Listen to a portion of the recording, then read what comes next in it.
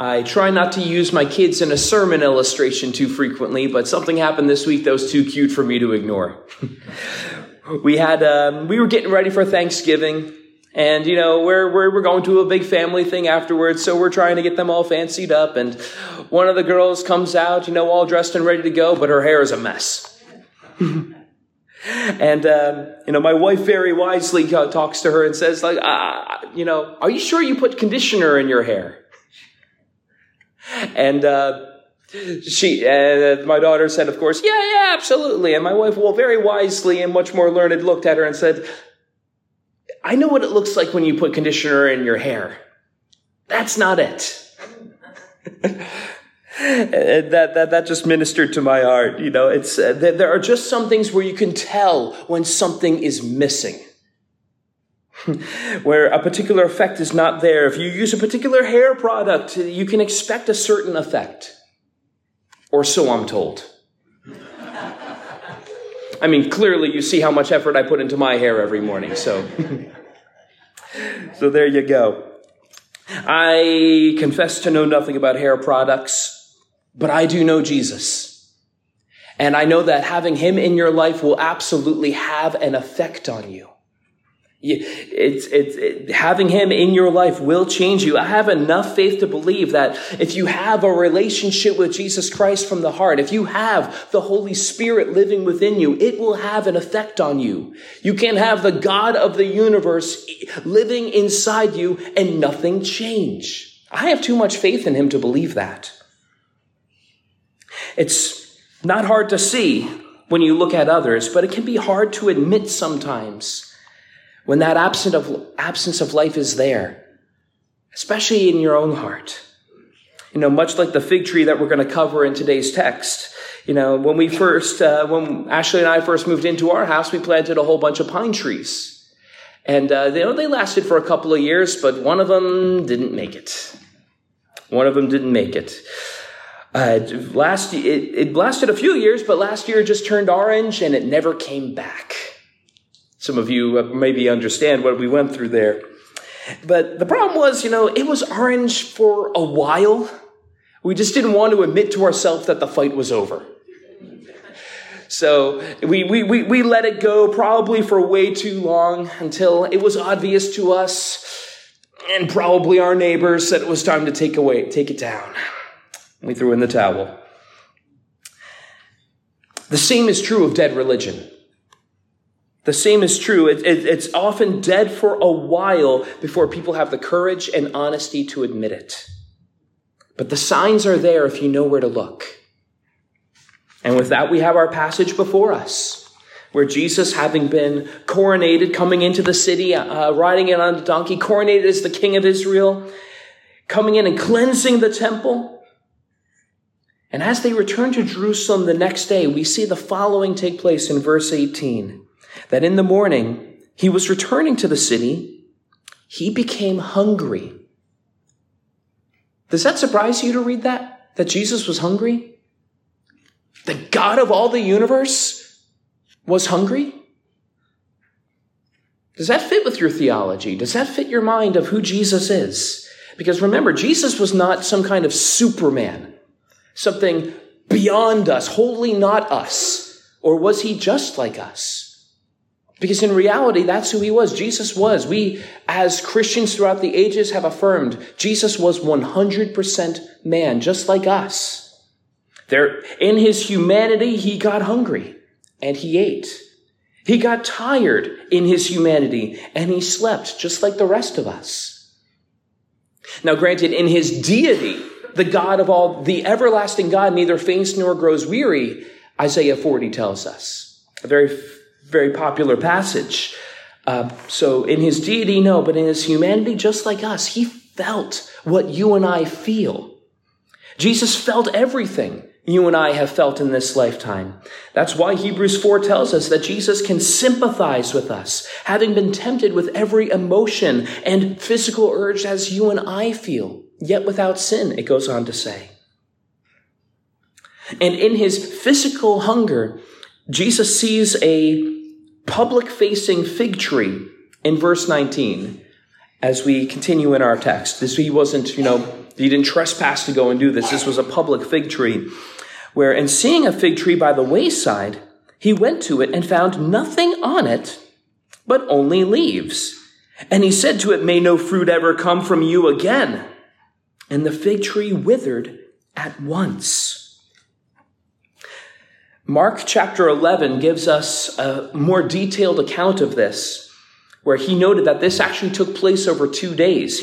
One day he cursed the tree, the next day he comes back and it's withered. Matthew's abridging it somewhat.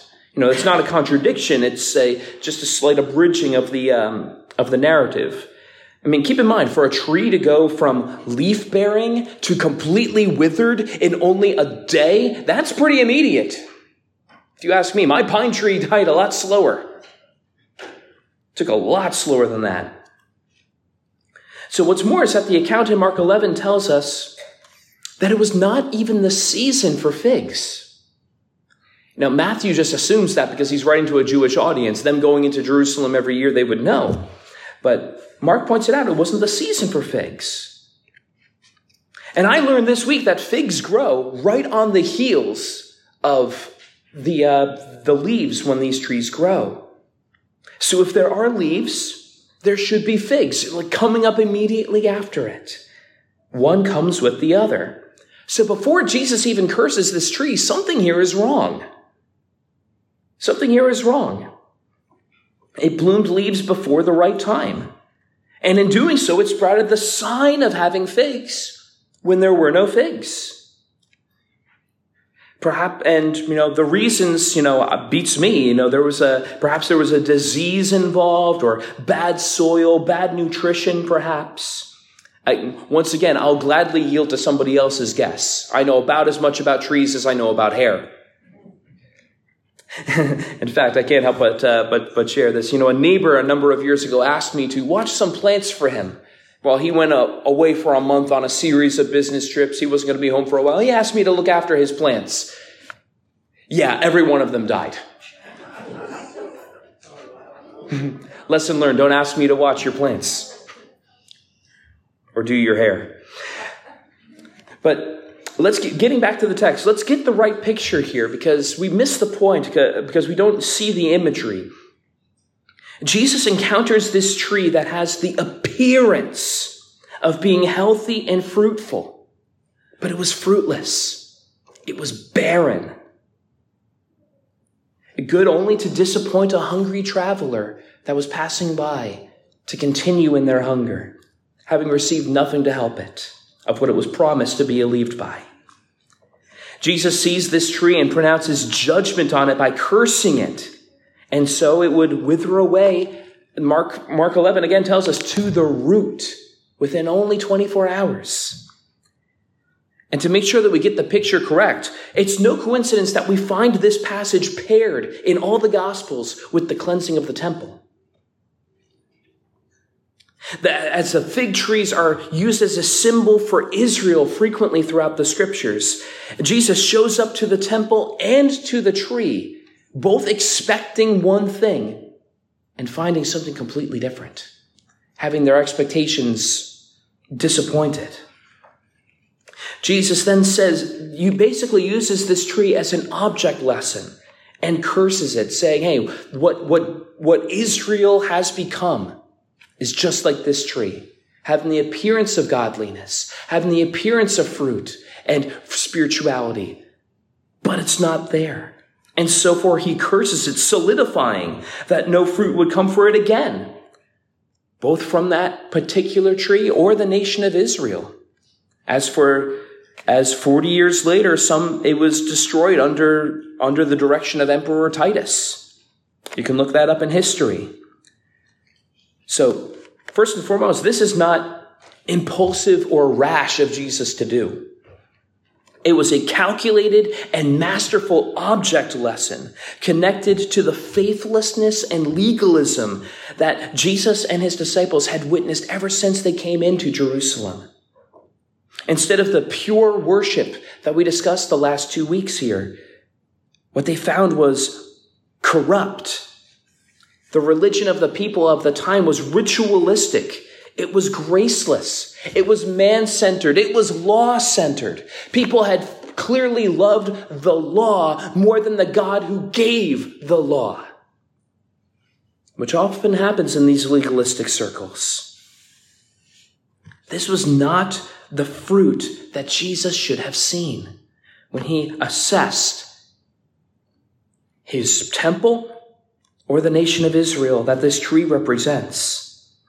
And their judgment was not only just destruction, but it says here a lack of fruit, as Israel has never enjoyed the intended spiritual fruit that was intended forever for them to embrace their Messiah and for the nation of Israel to be a light to all the nations of this good news. History records a different story.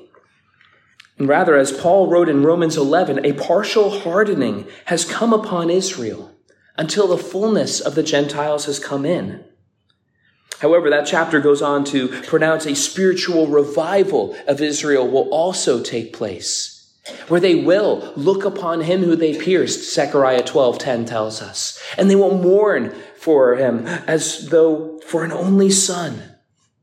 The imagery there is exactly right of what's going to happen someday, when they will embrace who they were always intended, always destined to be. Until then, though, of course, we still love them as God's chosen people.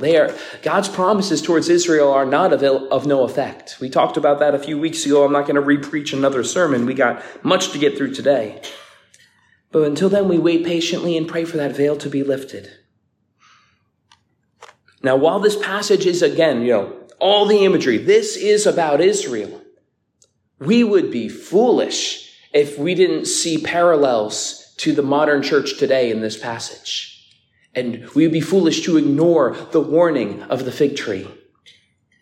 Because after all, you think the worship system that God himself set up in the Levitical system in Leviticus and Exodus, God set that up himself. And it didn't become legalistic and ritualistic overnight. There was a slide into it. And moreover, as much as I love our flow of worship, as much as I love our way of doing things here at this church, what we've made, our liturgy is man-made, as well thought out as it is. So we all the more so have to be careful, and we need to learn to recognize the signs of barren religion, dead religion, really. And the fruit of barren religion often includes an emphasis on the outward rather than the inward. A focus on an outward dead religion, barren religion is just an overemphasis on good works, going out and doing good things. And yeah, we applaud good faith efforts to help other people, but never at the expense of an inward relationship with God. That's where we get the motivation, the encouragement, the power to go out and be salt and light into this world. But it's one at the expense of the other. And again, with this emphasis of the outward as opposed to the inward, so you will see an evolving emphasis on very formal and involved rituals. Clergy dressed up in very magnificent vestments. Clearly, that's not the case here. But repetitive and vain prayers. Where you could just tell in some services, in some circles, some of these people have never prayed a prayer from their heart in their life. They're just reading off of a book. They're reading off of somebody else's authentic prayer, perhaps, at best. And as I say that, I'm speaking both to signs that you'll see in the church today and things that Israel had done 2,000 years ago. The vain, repetitive prayers that God will hear them for their many words. There's a reason Jesus addressed that same thing on the Sermon on the Mount. It was happening back then. 2,000 years later, have we heard the message? Have we changed the call? And again, the danger of this outward beauty, because there's a beauty in it. You will definitely hear beautiful calls to worship and beautifully thought out prayers where every single word means something. And you know what? It could be a beautiful thing. I used to marvel at some of these preachers that would get up and pray these long, beautiful prayers where every word just seemed to be right. It didn't dawn on me for many years that, oh, wait a minute, you took like 2 hours to plan out every single word of that. You planned that prayer with a thesaurus, didn't you? And hey, look, that's fine. We ought to present our best to God. We ought to speak from the heart, and we ought to put some thought into our things. I got my notes here before us today, but there's a difference between doing it because you want to give God your best and doing it to impress others. That's dangerous. And so much so that we're warned in Matthew 6:1 not to practice our righteousness before men so that we're seen by them. Because those who do so will have no reward in heaven. You get your reward now with people being impressed by, oh, wow, you're such a good speaker. What beautiful words that you have. Congratulations, that's your reward. I hope you like it. But that's the danger. When you focus on the outward, there's not only no reward later, there's no inward experience with God now. I have to come back to that point, but a similar fruit that we see of this outward-focused religion is self-glorification. Couldn't think of a better word, self-glorification. Very similar to the type of prayer that Jesus told of the priest that prayed in the temple. Oh, Lord, I thank you that you have not made me like other men. I tithe on this, I do the other thing. Thank you, God, for not making me like this tax collector. That's self-glorification in a nutshell. Lord, thank you for making me awesome.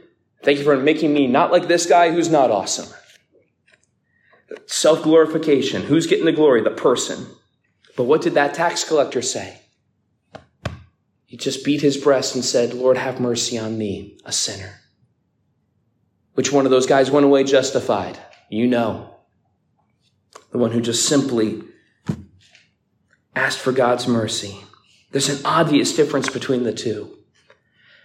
And to this day, I cannot hear someone that passage without thinking about that climate change hymn that we've been talking about, one of the catalysts to some of the conversations we've been having at Baptist Church, where literally in the latter verses, this hymn, if you can call it that, congratulates the singers for being the ones who listen to science and work hard for the cause. What's the difference between that and that Pharisee? I'm all ears because I can't tell you the difference. It's the same heart. The same heart that produces one produces the other. Oh, thank you, God, for not making me like these people. You know what the emphasis of a gospel-centered hymn is? The glory of God. Not on what I've done. You guys know the hymns that we have here in our hymnal. Not the labors of my hands can fulfill the law's demands. Foul I to the fountain fly, wash me, Savior, or I die. That's the type of hymns that the gospel produces, that dwelling upon the God of the Bible and his great salvation produces. Perhaps there's no better example than Amazing Grace. Amazing grace, how sweet the sound that saved a what? A wretch like me. Barren religion can't write a verse like that. That's someone who's spent a lot of time staring deeply into the cross. That's the fruit of true religion right there. And look, I could have a field day with this passage. I could spend a whole nother sermon just taking pot shots at other denominations and those who rightfully deserve it.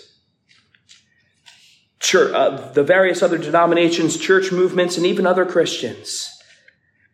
But I'd be no better than that Pharisee if we didn't turn that lens upon ourselves. If we didn't pause for a moment and focus that same lens upon our own hearts. Well, what kind of fruit does our Savior expect from us as individuals? As I mentioned earlier, you can't have the Holy Spirit inside you and have zero effect in your heart. I have too much faith in him to believe that. But the Bible does tell us exactly in our first reading the type of fruit we can expect to see in our lives when we are yielded to the Holy Spirit's work. As the fruit of the Holy Spirit is love, joy, peace, patience, kindness, goodness, faithfulness, gentleness, and self-control. That is what Christians should expect to see and see growing in their lives. And the fruit of the flesh we also read earlier. You see, and you can go back and reread our first reading. That's what happens. That's the natural fruit of what happens when you disconnect yourself from God. When you're not abiding in the Spirit, when the Holy Spirit's not working in your life, that's the end result of it as well. But how do we get this fruit of the Spirit in our lives? How do we get that? Because many people think that they're going about it the right way, but they're not. A good friend of mine, dear friend of mine, says that too many of us Christians engage in the art of fruit stapling, he calls it. Fruit stapling. Well, here's what he means by this, and this is a rather odd imagery, but you'll get the point. You see, if I have a tree in my front yard that's completely barren, there's nothing on it, but my neighbor has a really nice looking tree, I could say, oh, that's what I want for my tree. So I sneak over to his house, take a couple of the things off of his tree, go over to my tree, and literally staple it to my tree. And now I can say, hey, I got a fruit-bearing tree in my yard, right? Right? Of course not. And you say to me, John, that's nonsense. What are you talking about? And rightfully so. That such a thing is absurd. Nobody would ever say that or do that, except that we do. We also deceive ourselves when we say, oh, I'm going to become more loving. I'm going to become more patient. I'm going to become all of this. And all I'm doing is just saying I'm going to do it. We're likewise pretending that something happened. We're just taking from what we saw in somebody else and just bringing it over, just pretending that we have it. It didn't grow organically. We didn't produce that. So how do we produce it? Well, the most beautiful example talking about fruit I find in John chapter 15. And some of you might remember this example. I talked about this, way back in 2019, I believe, if I remember correctly, where Jesus, talking in that passage, says, I am the vine, and you are the branches. The whole point of it is that a branch can't do anything unto itself. It has to be connected to the vine. It can't bear fruit of itself. It doesn't have that power. And you'll notice you'll never see a branch in your yard struggling with all of its might to bear fruit. It doesn't have that power at all unto itself. It doesn't struggle. It doesn't give itself guilt trips. It doesn't say, oh, okay, I got to do better next time, or any of those vain promises we make for ourselves when we want to see fruit in our lives. Rather, all they do is stay attached to the vine. And that fruit comes naturally. It's just what happens. When branches stay attached to the vine, fruit comes. They have everything they need to produce fruit. Like I said, you'll never see a branch giving itself a guilt trip. You'll never see a branch reading a self-help book, a how-to manual, or anything else crazy like that. There are no 12 rules for life for a branch. They just stay attached to the vine. And that vine will supply you with everything you need for life and godliness. Everything you need to bear the fruit that God rightfully calls us to have.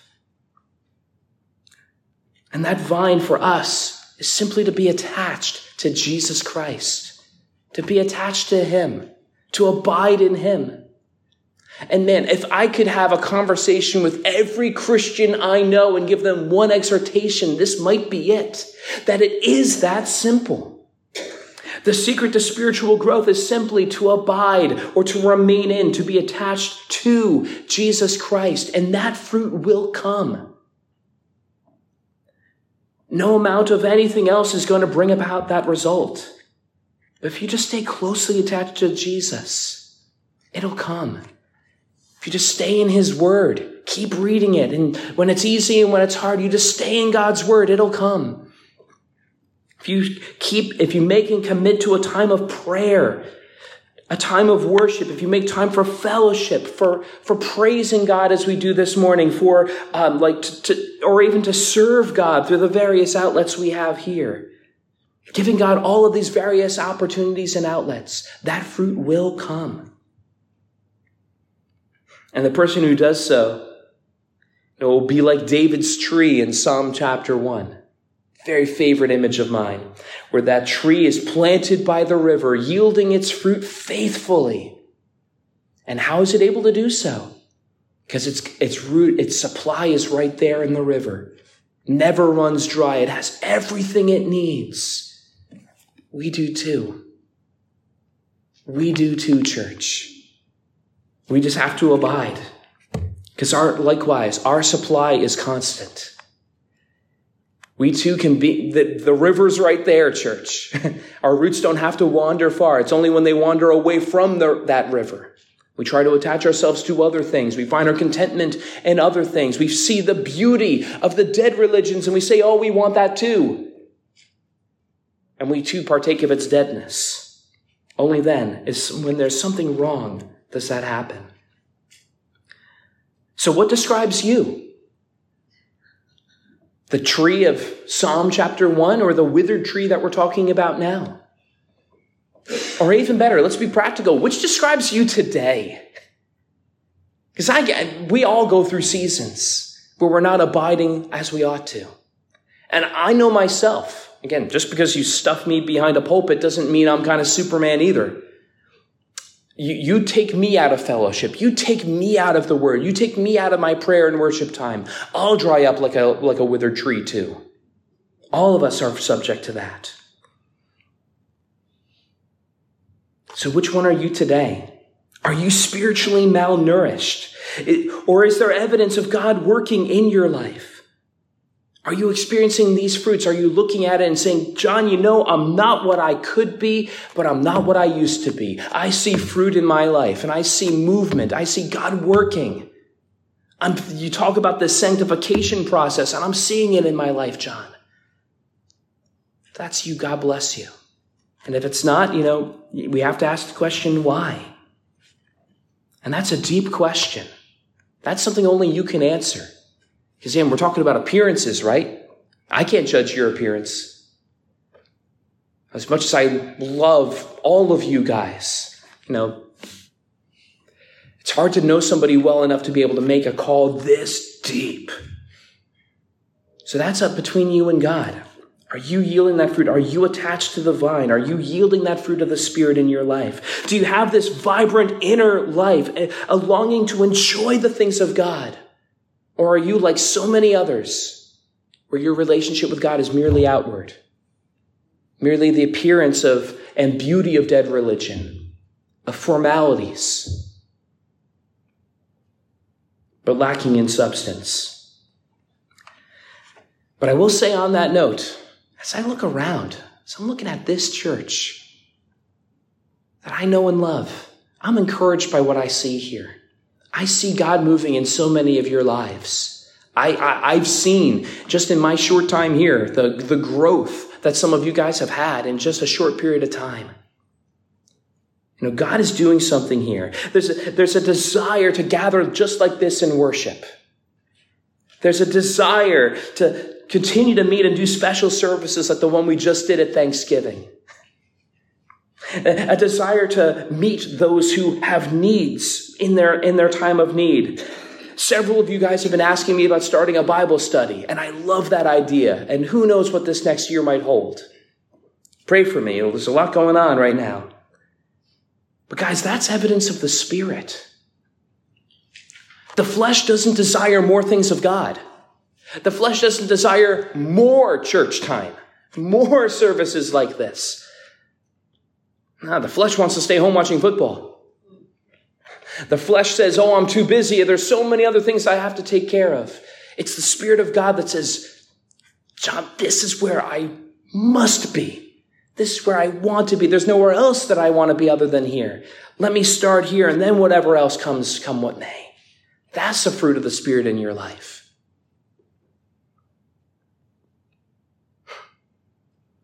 And I gotta say that, again, talking about the health of this church, every time I talk to somebody who comes here for the first time, they always refer to how warm this church is, and I know they're not talking about the thermostat. talking about how welcomed they feel, how at home that they feel. And that's on you guys. I wish I could meet every single person who walks in the front door, but you guys are the first line of defense.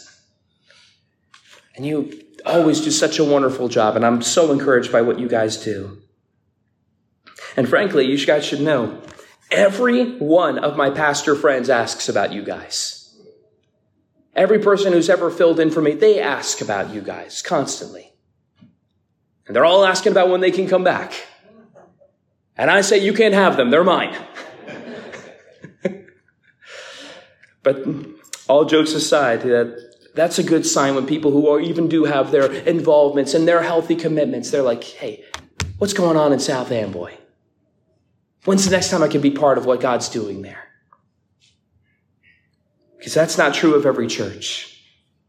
You look at the fruit of other churches, it doesn't look like the fruit that we see here. You see, it's no surprise to you guys. You guys have eyes to see too. There's fruits of corruption, scandals, greed, all kinds of people being crushed by unhealthy leadership. Other fruits you see are churches dying off because nobody wants to be there. Because nobody wants to be under a more bureaucratic, legalistic system. And that pushes people away. Churches and movements that have lost track of the inner life, the personal relationship with Jesus Christ that we're called to have. So many lose it. And guys, my prayer, come whatever may in this next year, this church remains committed to Jesus Christ. That we keep the main thing here. That you guys keep abiding in the vine, letting the fruit of the Spirit come from your life and change you and do powerful things. Again, not because we're so impressive, but because, again, God is if He is within us and He is here and He is part of this congregation, He's gonna do something. That's my prayer. May we just continue to be that church that God has called us to be, continuing to grow to be more like Him every single day, every single hour, every time we come together, building this church, not just in numbers, but in the depth that we all have as individuals. Thanks be to God.